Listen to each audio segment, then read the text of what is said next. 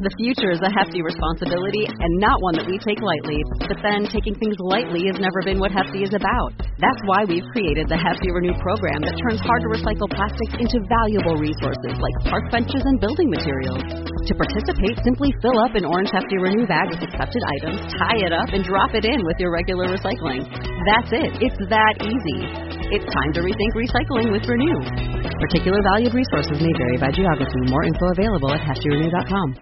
Hey, Rebel Rouser. I'm Alan Voivod, and this is Star Wars 7x7. We are on episode number 1523, and we're going to do things a little bit differently. So I talked about us going and do the Solo A Star Wars Story Expanded Edition, but instead we're going to do Last Shot first, all right? So Last Shot came out back in April, just before the release of Solo A Star Wars Story, and we haven't talked about it yet on the podcast, but I think we should probably dig into this first before we talk about Solo A Star Wars Story, the Expanded Edition, the novelization from the movie.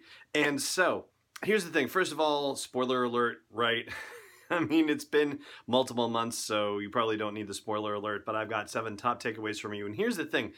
The whole fractured narrative thing, this seems to be a thing that's happening with Star Wars novels. It was a fractured narrative with Thrawn Alliances, and even before that came out, it was a fractured narrative with Last Shot, where it jumps all over the place between 4 different storylines, between one that takes place 20 years prior to the current year storyline, and then 15 years, and then 10 years, and then, you know, in the now, and the now actually happens in approximately 7 ABY, between 7 and 8 ABY.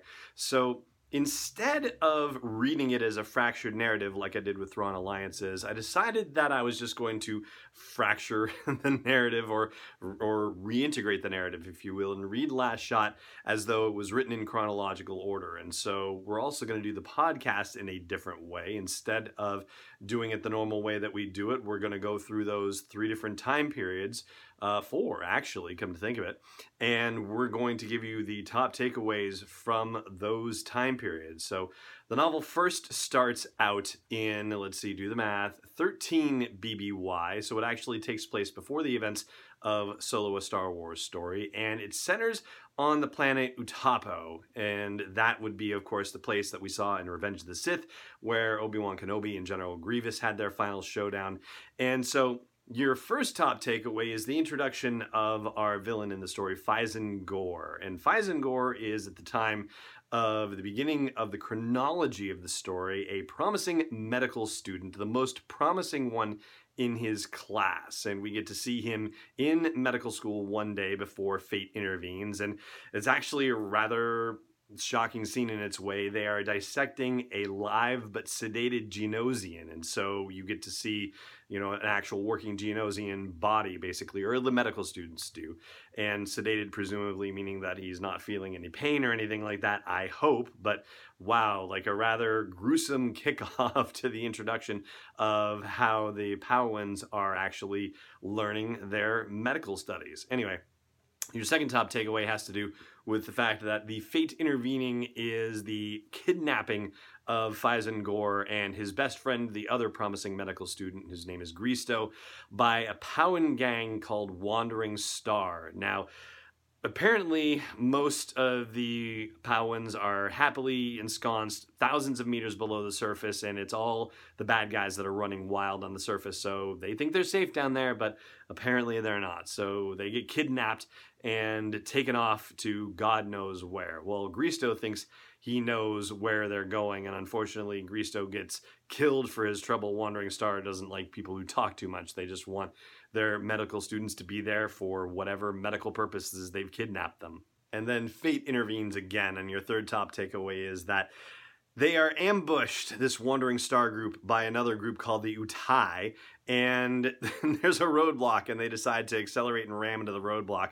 Stupid idea. Everybody dies, basically, with the exception of Fyzen Gor and a medical droid, and Greasto has survived getting shot, but just barely. And so out of everybody between the Wandering Star gangsters and the Utai gangsters, some of whom get shot by Fyzen Gor in his panic over the situation, and there's one Utai guy who ends up surviving, and they all go plodding off into the desert, and Fyzen Gor says, you know, I'm never going back home again, period, paragraph, end of story. And so in their time in the desert, Weisengor comes to an incredible conclusion that basically derives much of the whole story of the novel, which is that instead of giving mechanical limbs to organic people, why not give organic limbs to mechanical people? And so he figures out how to take the arm off of the still living Gristo and give it to the medical droid who lost an arm inside the giant roadblock, ramming and crashing and whatnot, and figuring out a way to let that arm be useful for as long as particularly possible. Obviously, it's going to decay once it's removed from the body, and it was decaying anyway, but to try to come up with a fluid that would be similar enough to Pow and Blood that it could still be of use, and to, have a pump be able to drive that fluid through it. Well, that's what ends up happening, and the first attempt at putting an organic arm on a droid seems to work. So that is sort of the major driver of Phison Gor's hero's journey, if you will.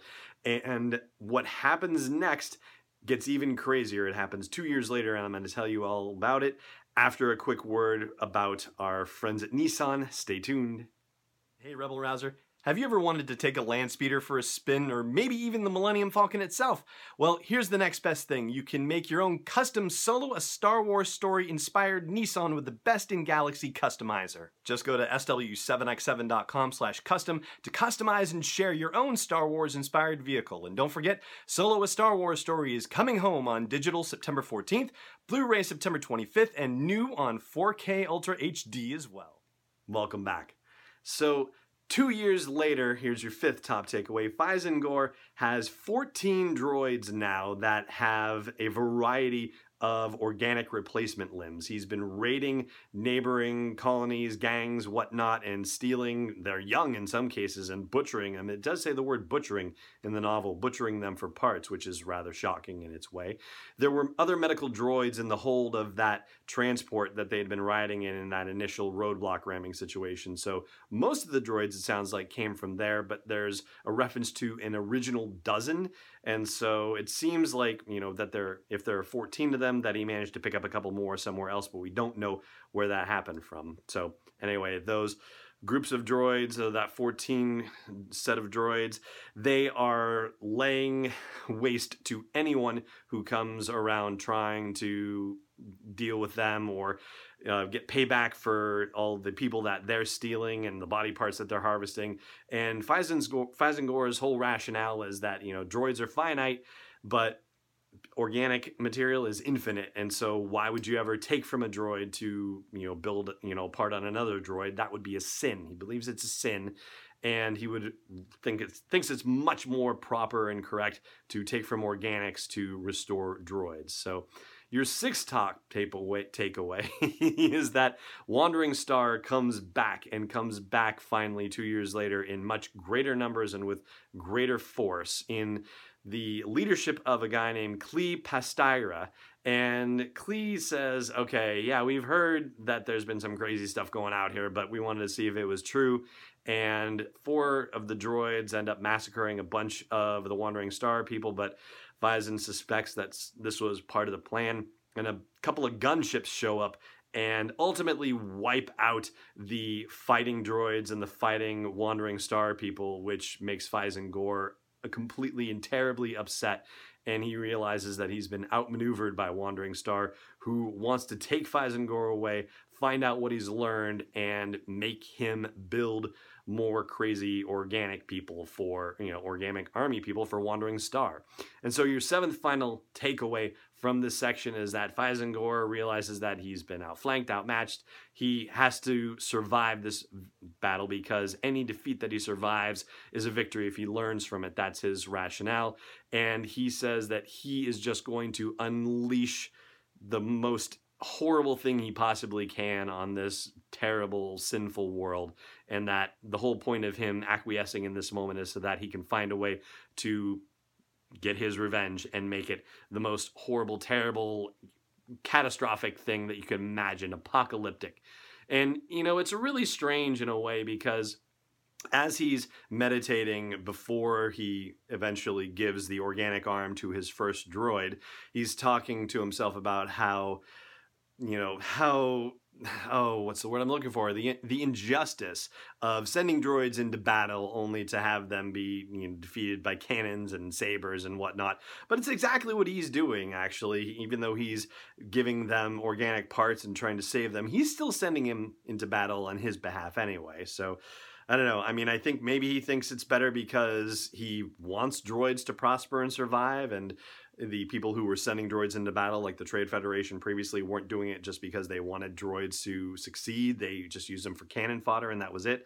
But anyway, that is the genesis of Fyzen Gor and his journey, and how he is going to decide that droids need to rule this galaxy, and how he is going to be the instrument of the disaster for everyone else involved. And that is going to do it for our first stop in our tour about Last Shot.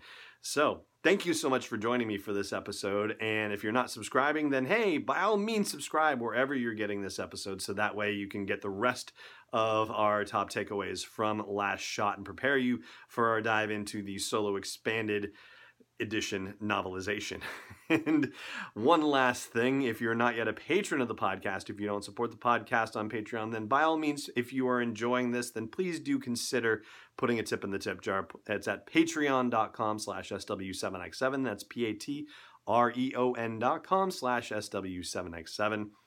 And now it just remains for me to say thank you so much once again for joining me for this episode, and may the Force be with you wherever in the world you may be. This podcast is not endorsed or sponsored yet by Lucasfilm Limited, Disney, or 20th Century Fox, and is intended for entertainment and information purposes only. Star Wars, the Star Wars logo, all names and pictures of Star Wars characters, vehicles, and any other Star Wars-related items are registered trademarks and/or copyrights of Lucasfilm Limited or their respective trademark and copyright holders. May the Force be with them. All original content is copyright 2018 Star Wars 7x7. We hope you love it!